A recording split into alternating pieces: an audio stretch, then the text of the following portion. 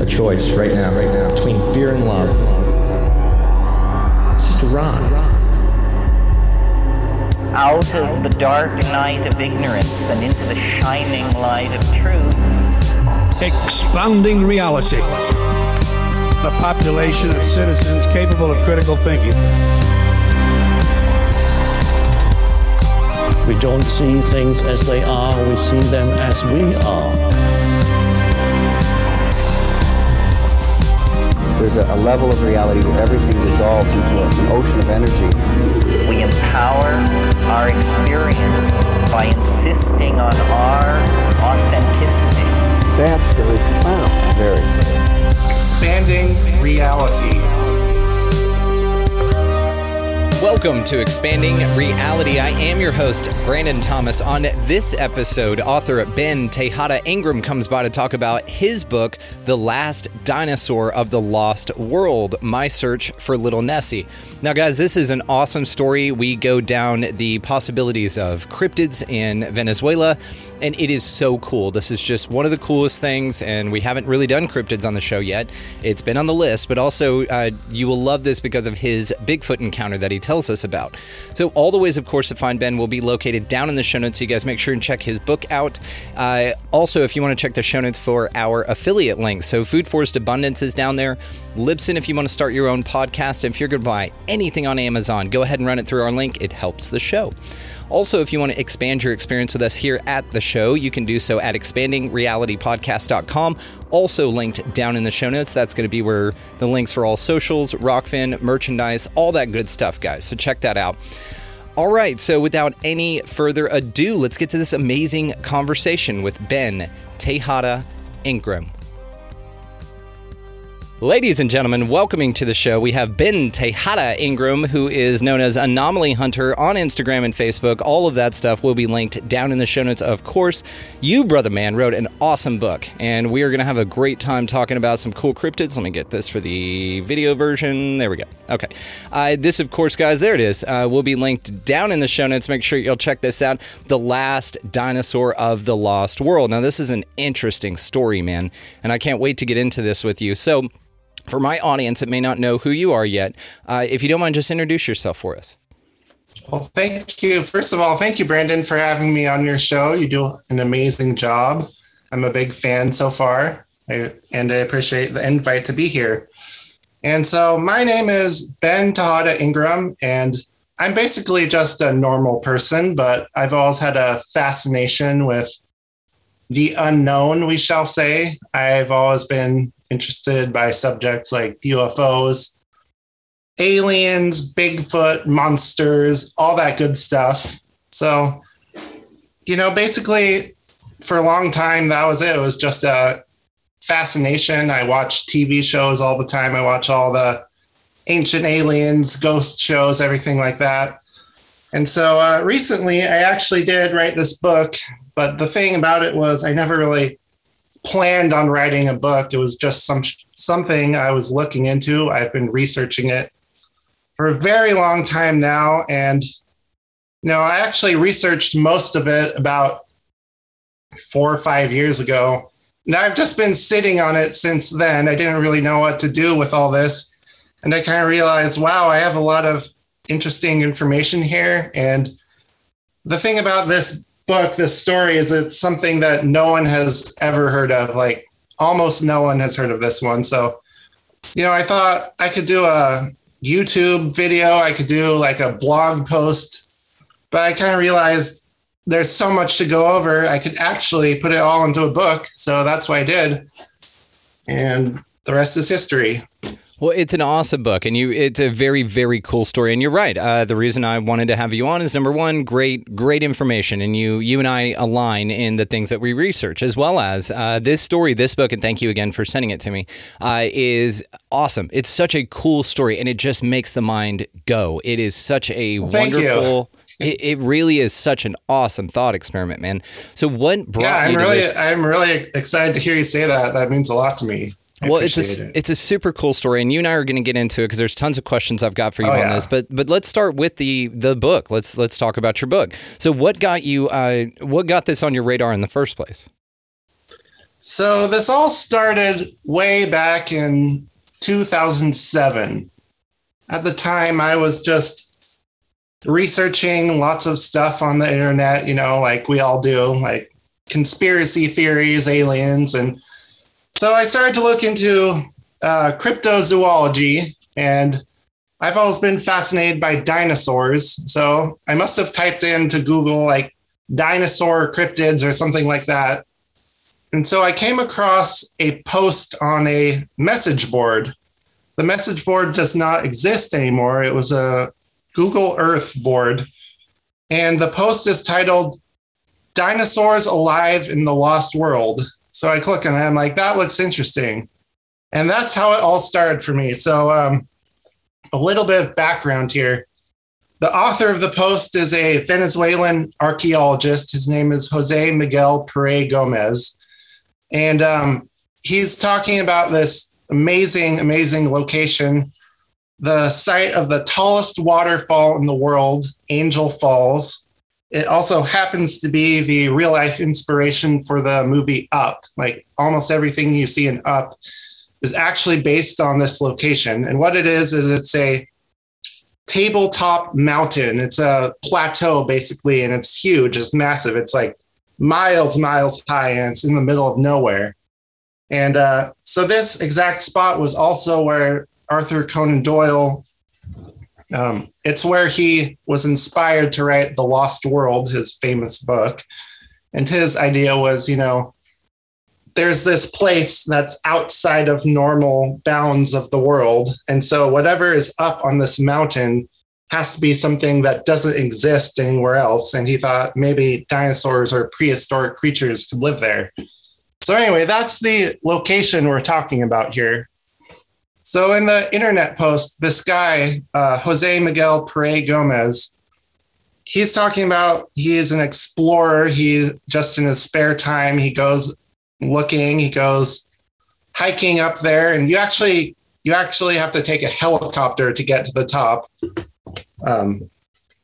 And before that, you have to take a 4-day long trip by boat from the nearest city. So it's very, very remote, very isolated, very hard to find or even get to. And so he's an explorer, he's been up there, he's explored the area. And so he meets this hermit, and the hermit is living in this tiny little hut on a river, and it's on the way to the plateau. And, he stops by and he makes friends with the hermit. The hermit's a nice guy, and over the years, they develop a friendship. And so this hermit starts telling him stories, and some of them are, stories about animals he's seen. And so he tells Jose Miguel, he tells him a story about a very strange animal. He says, this thing, I saw it up on the top of the plateau along a riverway. It was out sunbathing on the rocks, and it was about 3 feet long. It has a very long neck, and it has flippers instead of feet. And, I saw it for a moment, and, then it jumped in the water. I kind of chased after it, but that was it. And it was very weird. I don't know what it was. And so the archaeologist, he's very intrigued by this because it sounds like he doesn't know what it is either. So the hermit, he actually says, oh, I have a picture of it, a drawing of this thing. So he shows it to him, and Jose Miguel is stunned. He's flabbergasted. Like, this is an animal that should not exist. It looks like a plesiosaurus. If you know what that is, it's basically what you picture the Loch Ness monster looking like. It's not technically a dinosaur, but it's a creature that lived during the age of the dinosaurs.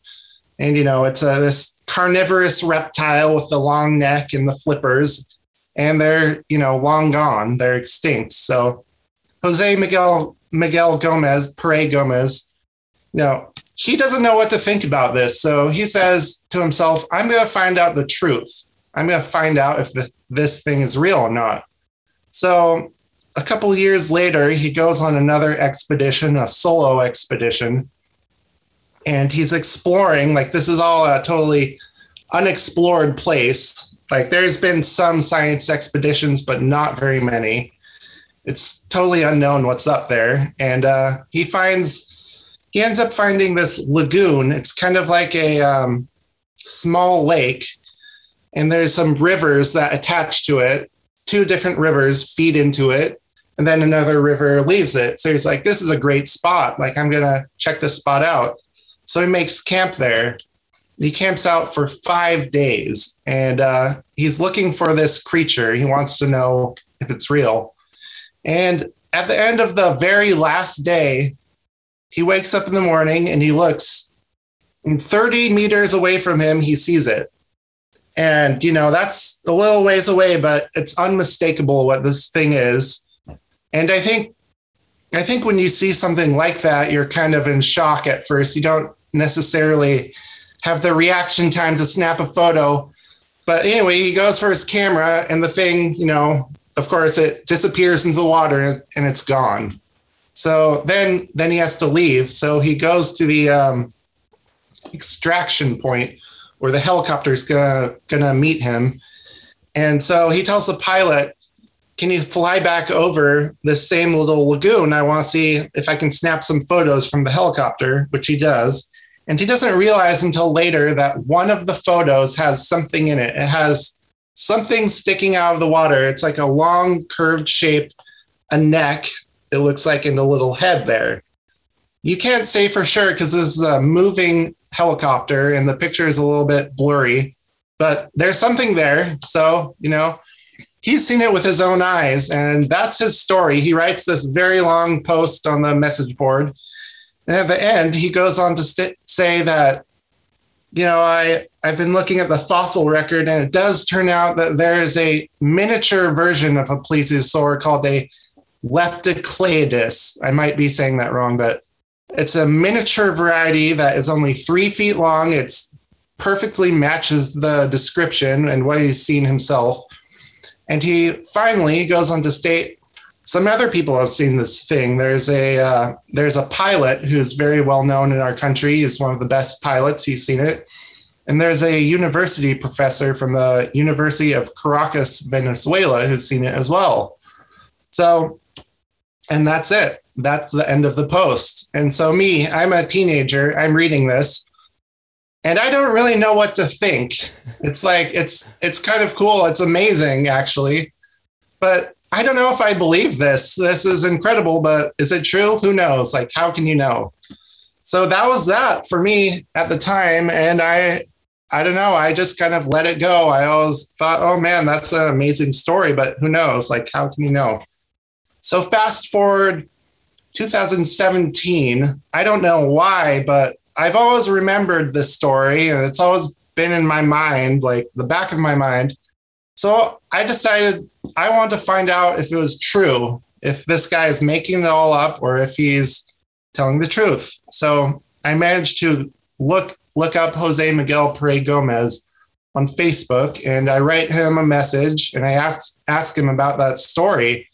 And he's like, oh yeah, it's real. Absolutely. I've seen this thing. I can vouch for this. It's a true story, but I haven't been able to go back yet because of the political economic crisis in our country, which is a whole nother subject. It's crazy what has been going on in that country. But in any case, I was intrigued. So I'm like, okay, I pull up the article and I look at the other names of the other people. And I thought to myself, if other people can verify this story and tell me their experiences, then I might believe this.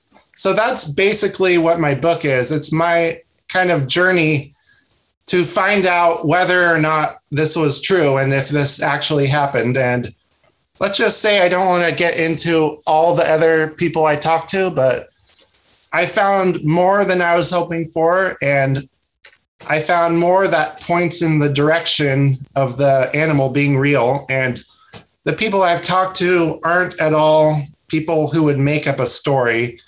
Jose Miguel Pere Gomez, I go into his background because I want to think, like, can we trust this guy? And, he's a university educated archaeologist. He has written scientific papers. He's made all these amazing discoveries. And, for example, like when you are an academic, it does not benefit you in any way to make up some kind of story like this about a monster, about some kind of weird subject. Like, you just don't do that. It doesn't look good for you. So, I go into all that. And fortunately, I believe the people I spoke to and talk about in my book are all kind of similar. They have impressive backgrounds, to say the least. They really are. Well, it's a fascinating story, man, and this is why it's so cool. It just makes the mind wonder. Now, for the listening audience, just for context, and you do put this in your book, that's where I got this. 5,000 feet is the rise of that plateau where Angel Fall falls from, as well as it's got a surface area. That plateau has a surface area of 257. Oh, it's massive. Yeah, it's like 257 square miles. Yes, that is this wild. Thing it's huge. It's massive.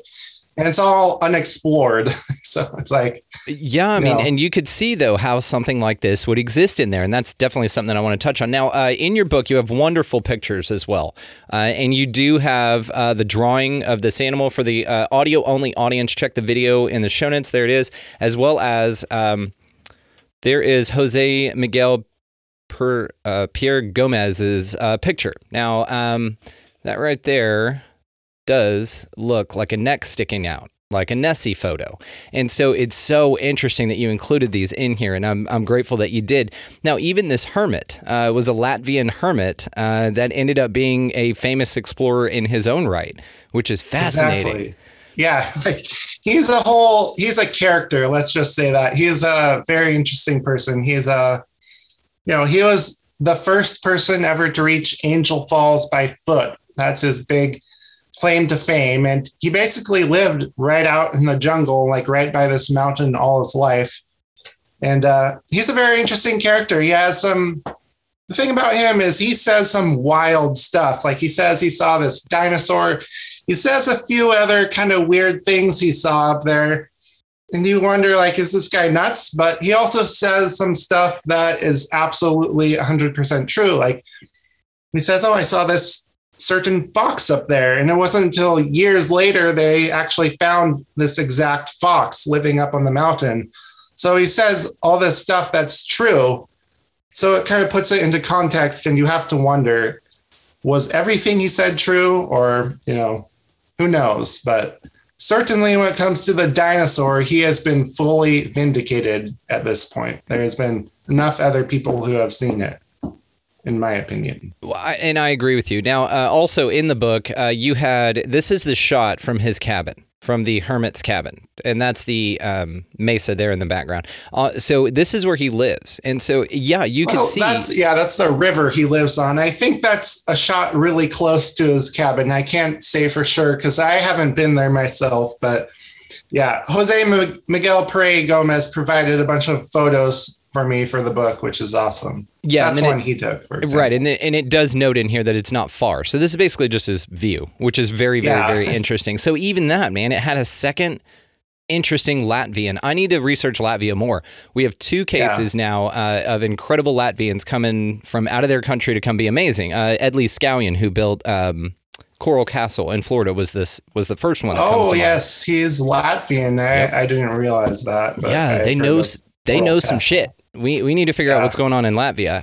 Something else in the water over there. Something cool's going on. So it like I said, the story is fascinating, man. And so let's talk about what a cryptid is. So just for the audience's sake, man, what is a cryptid? So a cryptid can be anything. It's a creature that has not yet been discovered. And that covers everything from Bigfoot, Loch Ness Monster are the classic examples, but there's hundreds of them. People say they see weird stuff all the time. And so a cryptid is anything that science has not proven the existence of, but is still speculated about or is seen by people, basically. Yeah, and this whole area is so uninhabitably unexplored that it's insane. The cave system that you talk about in your book, the Iramari Uinta, please tell us about that. The cave system, they've discovered that this whole area, this whole mountain is crisscrossed and basically filled with amazing caves. And this cave system in particular, it's the largest quartz sandstone cave system in the world. That's amazing. It's that means that its geology has stayed the same for millions of years. Like, these cave systems do not form quickly. It's a very, very, very slow process. So, what I thought was maybe this animal lives within the cave systems, and then it comes to the surface and, comes out for a while. But, I don't have any proof of that, but it is interesting. Like, there's massive amounts of caves in the area. Well, and the correlation between those caves being the oldest, being, ancient as far as we're concerned, that could house some hidden ecosystems. And when we talk about hidden ecosystems, scientists and explorers are finding these all the time. The cave in Vietnam is one of the most fascinating ones. Have you ever heard of that? Exactly. Yeah. Yes. I was going to bring that up too. That's another classic lost world scenario. You have this very, very remote jungle. It's like completely uninhabited. It's very hard to get to. And in the early 90s, when they actually started exploring this jungle in Vietnam, they found a couple crazy animals, including a giant deer that has never been seen by the world. And it was a brand new species. And you think, how is it possible that a very large animal has been living on this planet all this time and no one has ever seen it? There's a bunch of crazy stuff like that. And it makes you wonder what else is out there, definitely. This is what's so exciting about this, and why I'm so grateful that you and I have connected, is because this gave me that childlike wonder.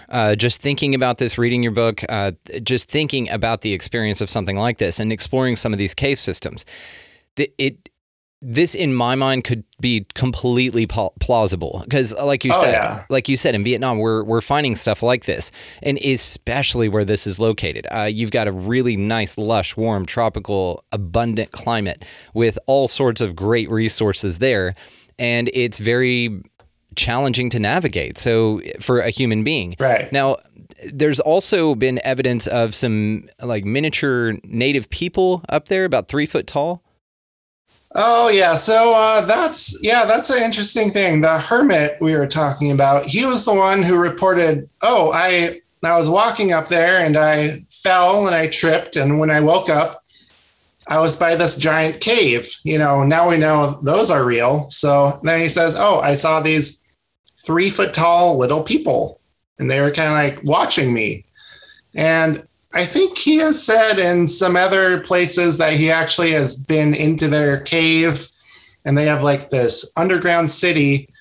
Whether or not that's true, who can know? But I will tell you something fascinating that I did not put in my book. But so the astronaut, Neil Armstrong, the first guy on the moon, allegedly, when he got back from the moon, he started reading some Eric von Daniken, apparently, in specific, the book, The Gold of the Gods.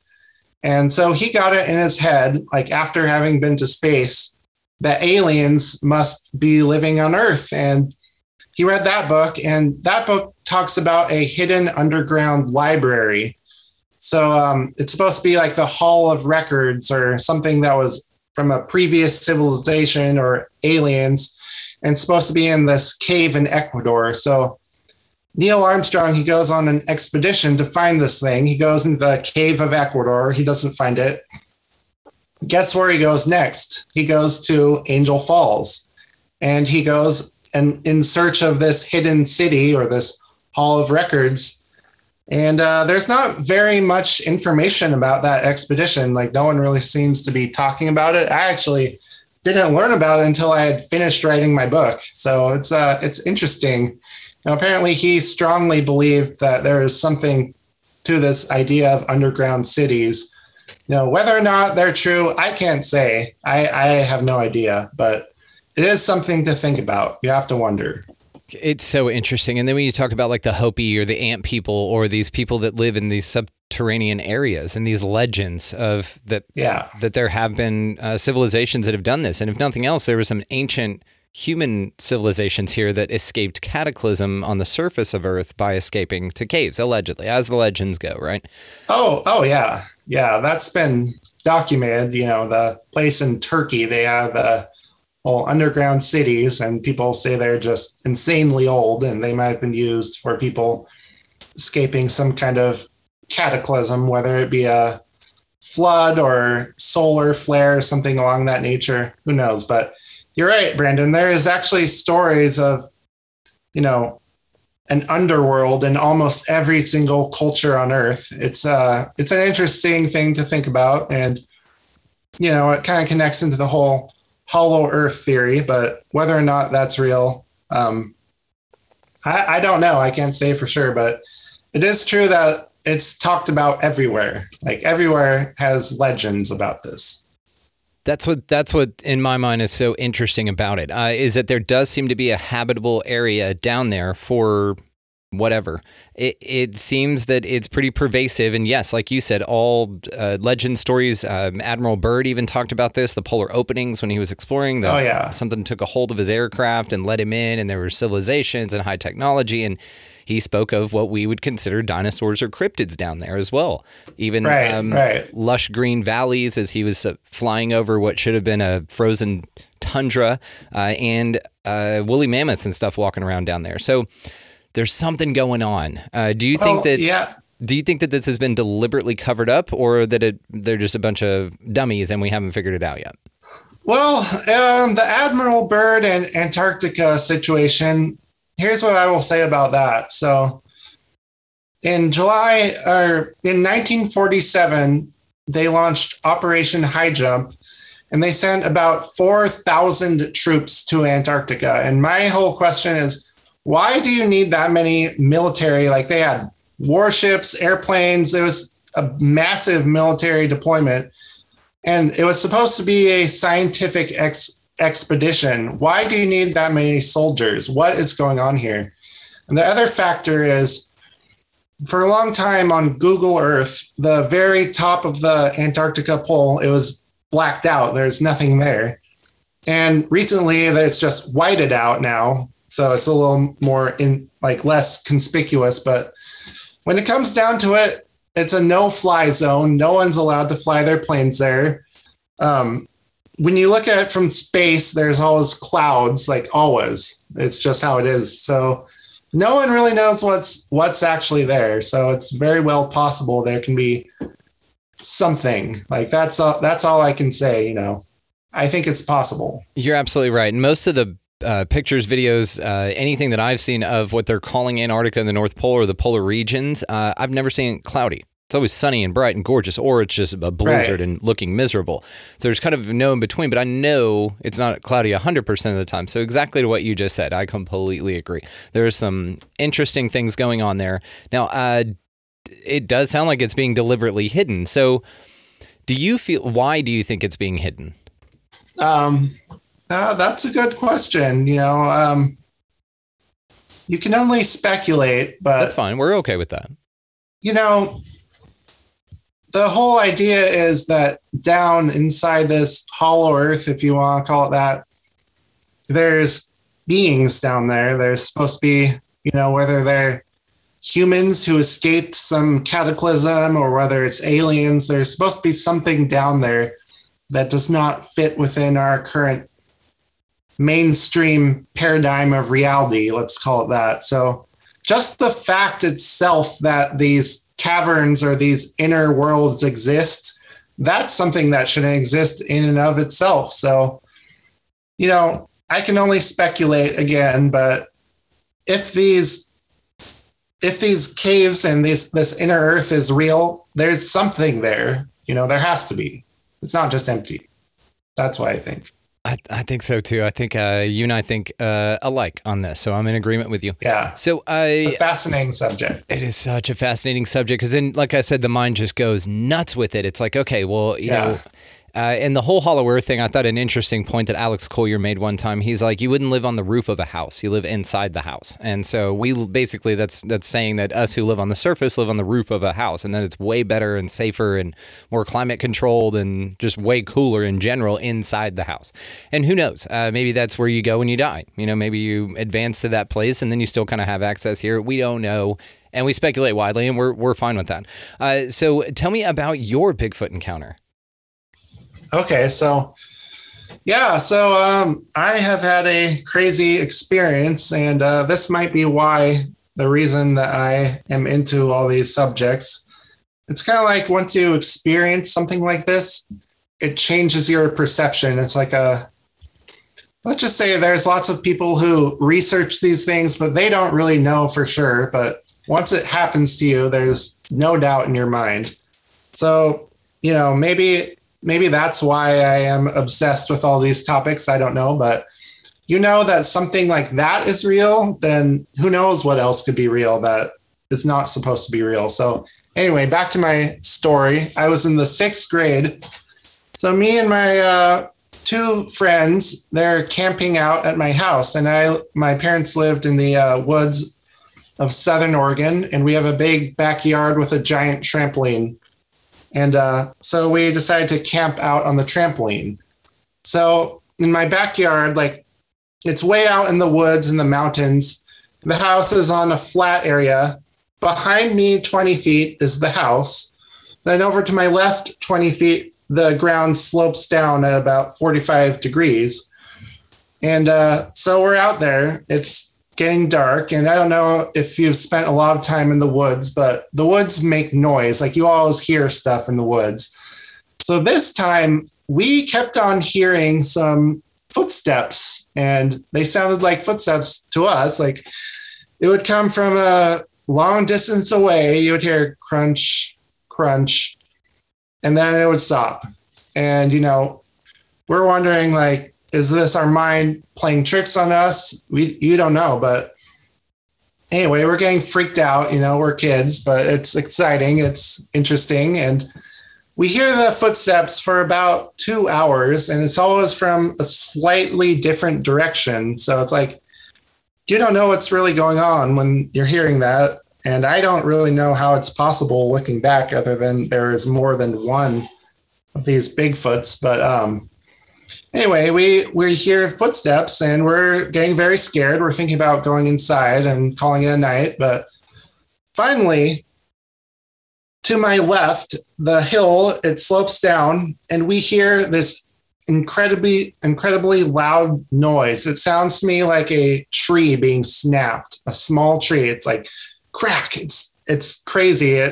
It's insanely loud. And then we hear, this is down the hill a little bit, we hear something running up the hill very fast, very loud. It sounds like it has 2 legs. Crash, crash, crash, crash, crash. It runs up the hill.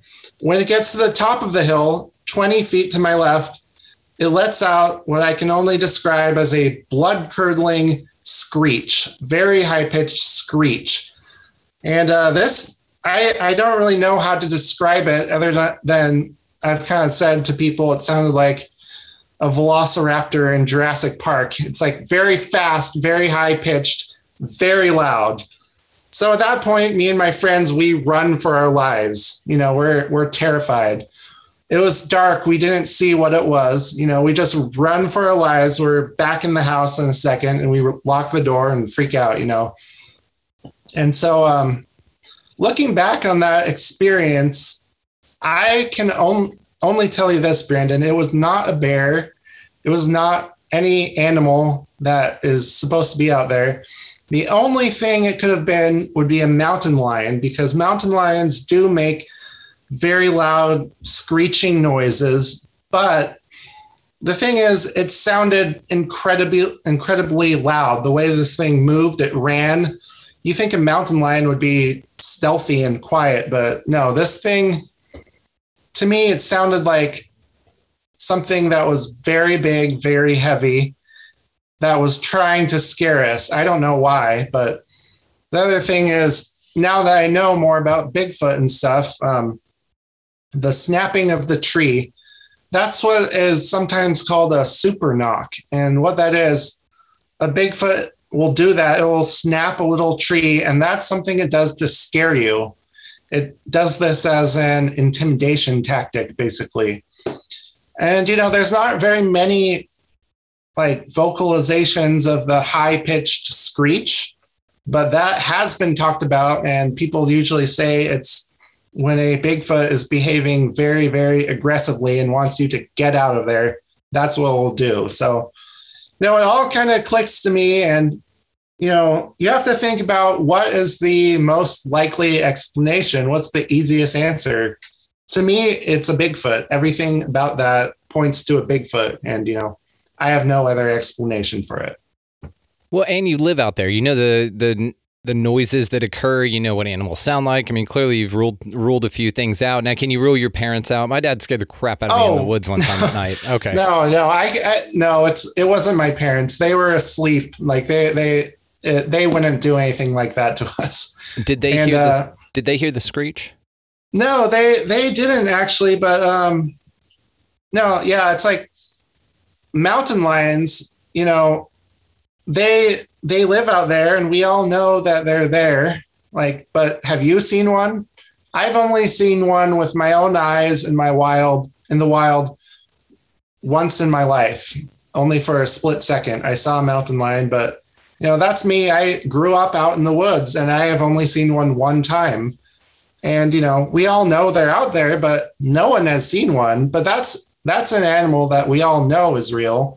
Everyone accepts that mountain lion is real. So think about a Bigfoot.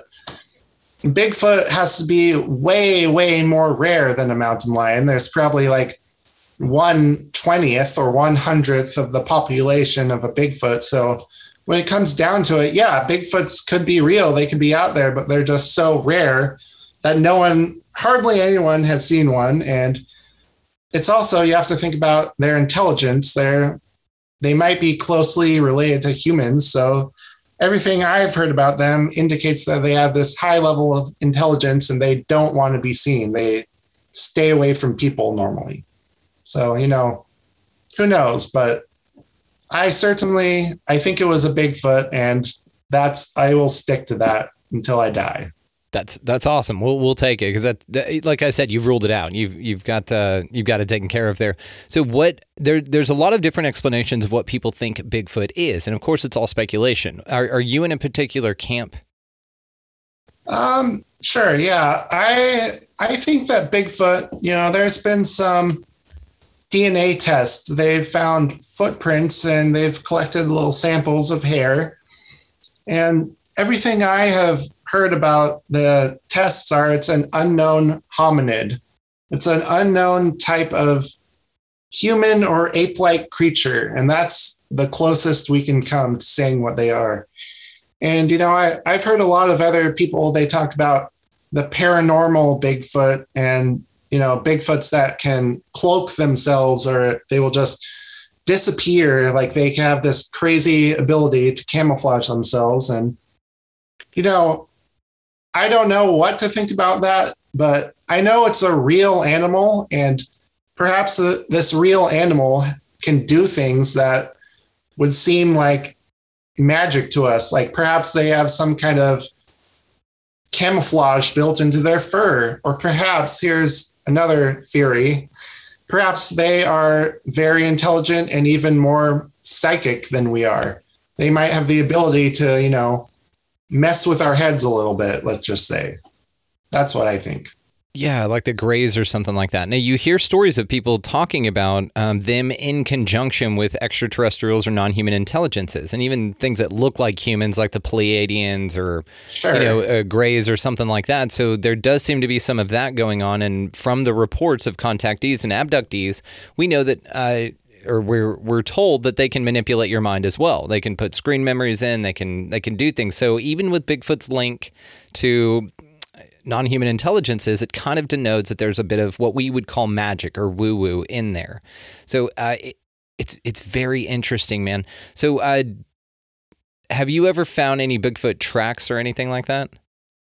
Oh, I haven't found one myself, but I live pretty close to the North American Bigfoot Museum. It's out here in Boring, Oregon, and I live in Oregon City, like a half hour away. And they have probably the largest collection of tracks anywhere in the world, from what I have been told. And, it's very impressive. It's an awesome place. It's the guy from the show Finding Bigfoot. He's the curator, and he's amassed a massive amount of footprints. So you go there, you see the footprints, they're real. It's all stuff that would be very, very difficult to fake. Like, you have to have a knowledge of anatomy. Like, there's these things in your foot, like the heel, the way it imprints in the ground. A lot of these footprints, like, how do you do that if you don't know actual foot anatomy? You know what I mean? So it's very compelling. I mean, the answer to that, of course, is somebody does know foot anatomy. They can make a cast or something that looks incredibly realistic. I'm with you. We're just covering both sides of it here. But I'm with you. Sure. I think that there's definitely something going on to this.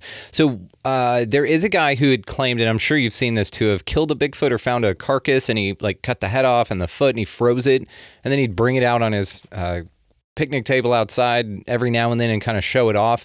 I think that was proven to be fake, but I honestly can't tell. The question for you, though, is why do you think that we don't find bodies? Or do we find bodies and we're just not told it? Well, the thing about bodies is, okay, I have a theory about this, and I could be totally wrong, but we say Bigfoots are very intelligent creatures. Perhaps it's something akin to an elephant graveyard. Perhaps they have a place where they go to die, and it's somewhere that we haven't discovered. No, it's very well possible. The other thing is, for something to actually fossilize and become bones that don't just naturally decay, like it's actually pretty rare. Like, most animals that die out in the woods, they will completely decompose in, 100 years or so. I don't know exactly, but it's actually pretty rare that you'll get fossils. But the closest thing that I could think would be the creature called a Gigantopithecus, which people usually say that could be Bigfoot, and it fits the general size, the shape, the description.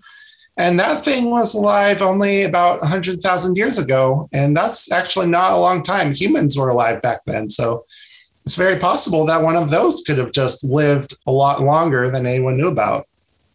Just because that's the last fossil doesn't mean that's the last time they were around on the planet. It's a great point. I mean, you're absolutely right.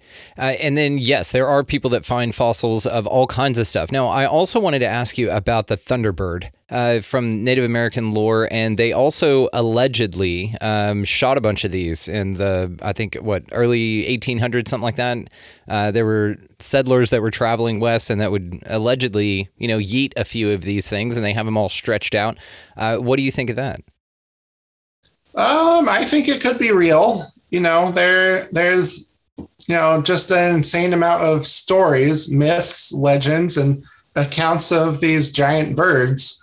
Where are they? I don't know. Maybe they have gone extinct. Maybe they migrated somewhere. I can't give you an answer, but I don't see any reason why not they couldn't be real. Like, it's just a bird. It's just a big bird, right? Like, well, they look like pterosaurs, I think. The actual pterodactyl type okay. thing, You're talking about the pterodactyl ones. Yeah.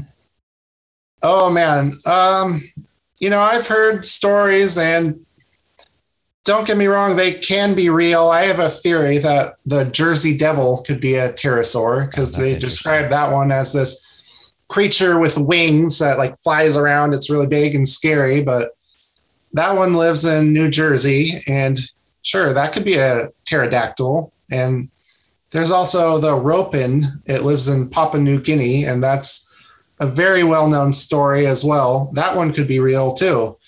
Then we have the famous Civil War photograph. I don't know if you know what I'm talking about, but it's this old-time photograph. It shows these Civil War soldiers, and they're standing over the body of a pterodactyl. And the actual photo, I think it was found like decades ago before CGI, like supposedly, but it only surfaced online, within the last 20 years. So, people have done analysis. They've said, look, like this is a exact prosthetic dinosaur used in some TV show. But, I leave that one up in the air. I can't really say for sure. There's been some very good debunking of it. So, yeah, I can't really say for sure. But, there are some other stories out there that I 100% do think are real. We can get into that in a while if you want. But, I can't say if the pterosaurs are real or not. I just don't know. I'm open to it, though. That's okay. It sounds amazing. And yes, there are actually several pictures. The Civil War one that you're talking about, but there are several of different time periods, allegedly. Again, we know that we can't really say this is totally real. I just think it's cool. It's super cool. No, it's a cool picture. Like, if it's a hoax, it's one of the coolest hoaxes ever made. Let's just say that. Yeah, it's and amazing. Who's to say that they didn't make the version for the TV show anatomically correct based on the photo to fake you out? You know what I mean? That's a good point. That's, I haven't thought about that, but could be. You could be right. There's all sorts of controlled opposition on both sides, which I want to get to you with in here in just a second. But tell me about the cases that you find to be genuine. Yeah. So, my thing is, researching dinosaur cryptids. I just love dinosaurs. So I've looked at lots of cases, and most of them are just like kind of these one-off things, or maybe like some people have seen them, but there's no evidence. And, they're from all over the world. We have lots of cases, but to me, there's two that stand out as being very, very likely to be true. The first one I could talk about is actually one that 100% is real. There is something, it's proven. And that would be the creature called Champ in Lake Champlain in Virginia. And it's this lake that borders on Canada. So that one, I will state for you guys as a matter of fact, it's real. There is something there. And how do we know this? Well, let me backtrack a bit. Lake Champlain is a giant lake. It's huge. And for as long as people have lived there have been the stories, eyewitness accounts, hundreds and hundreds of people have seen something weird in the water there. And so I think it was back in either the 80s or early 90s, there was a researcher out there who did some experiments with underwater microphones, and she drops in some microphones and she's recording, trying to find Champ, and she comes across a very strange noise. It's like this rapid clicking noise. She can't identify it. And, later on she realizes this is echolocation. This sounds exactly like echolocation. So, the TV show Monster Quest, if you want to watch season 1, episode 1, you can hear it for yourself. They play the recordings she gets, and she gets them all over the lake, not just one spot. And then fast forward to, I want to say 10 years later, there's another History Channel special. They try to find Champ, and they do the same thing. They drop in the microphones, and an actual scientist this time is doing it, and they record the same thing. They record this crazy echolocation. And so you look up Champ on the internet, that's all you will find about it. But I'm here to tell you there's one more instance, and maybe the best one. So in 2020, another show comes out on the Travel Channel. This show is called Paranormal Declassified. And the guy, Paul Beeben is his name. He's an investigative journalist. He does an episode about lake monsters. So, of course, he goes to Lake Champlain and he gets a hydrophone, an underwater microphone, and he drops it in the lake and he leaves it there for 24 hours. And then he pulls it up to see what's there. And he's going through the audio and he finds it. There's the click, click, click, click, click, click, click. It's very distinctive. He's like, oh my God, what is this? So he takes it to a forensic audio analyst, and the analyst, that's the type of people who are hired by law enforcement. It's their job to identify any sound in the world. And they say there is only one audio signature on Earth that this matches, and that would be a beluga whale echolocating. And so that's a theory about Champ, that it could be a beluga whale, or it could be a freshwater dolphin. Those do exist in the Amazon. But the thing about that is, I think if it were one of these freshwater dolphins, we would know about it. Dolphins are very intelligent. They're very social and curious animals. They will not remain hidden. They will go right up to any boat or any person in the water and check them out. So a beluga whale, I don't know for sure whether the beluga whales are quite so curious. And it is very possible that Champ could be like a beluga whale, because the lake itself used to connect to the ocean. And then during the last ice age, it was closed off from the ocean. So it's possible a beluga whale could be closed off and just has survived, or, a population of them, I should say. That's very possible. But the thing is, I'm not sold on a beluga whale, because every person who's ever seen Champ always describes Champ as a, reptile with a long neck and the flippers. There is one photograph of Champ that is probably the best photograph of any supposed dinosaur ever. It's very clear, like it's unmistakable. You guys can look it up. It's called the Nessie photograph. It's always what pops up first when you type in Champ. So yeah, that one is for sure real. There is something there that produces echolocation. What it is, I can't say for sure, but I'm open to the possibility it could be a dinosaur. I see no reason why it couldn't be. It's something. It's interesting. And I mean, you talk about these isolated ecosystems, as well as I think Loch Ness is crazy, right? Doesn't it connect? Loch Ness, yeah. Like the loch itself. Loch Ness is it's a large lake, and it was connected to the ocean at one point, and then it got closed off. So, Loch Ness is very interesting too. Loch Ness, I can't tell you for sure. I can't say for sure either, but there have been some weird things like found on the sonar. They found these large formations. It could be a big school of fish, but I don't know about Loch Ness. I think if there were a plesiosaurus or something like that, we might have seen it by now. There have been very good videos, very good pictures, but I want the hard proof. I'm not sure what's going on in Loch Ness, to be honest. Well, it was just to point out the craziness of the environment, because you're absolutely right. There are some interesting things as far as environmentally that these things do. And we have heard of cases of animals being thrust into an environment that they're not acclimatized to, but then adjusting, like a whale in a freshwater after being, if the salinity is kind of balanced out just right or whatever. I mean, there's all sorts, what is it from Jurassic Park? Life finds a way, right? Yeah. So I want to know about your aunt. So tell us the significance of the perception of your aunt in result to your story.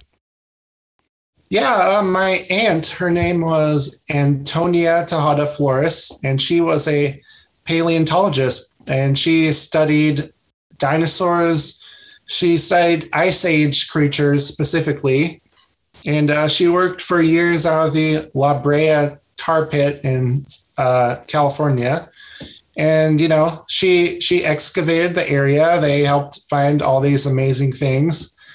And her most significant discovery was she actually found the larynx of a saber-toothed tiger. And that's the bone that goes in your voice area, your voice box. And through her discovery, they were able to prove the saber-toothed tiger can roar like a lion and it can purr like a cat. So that was an amazing discovery that she contributed to.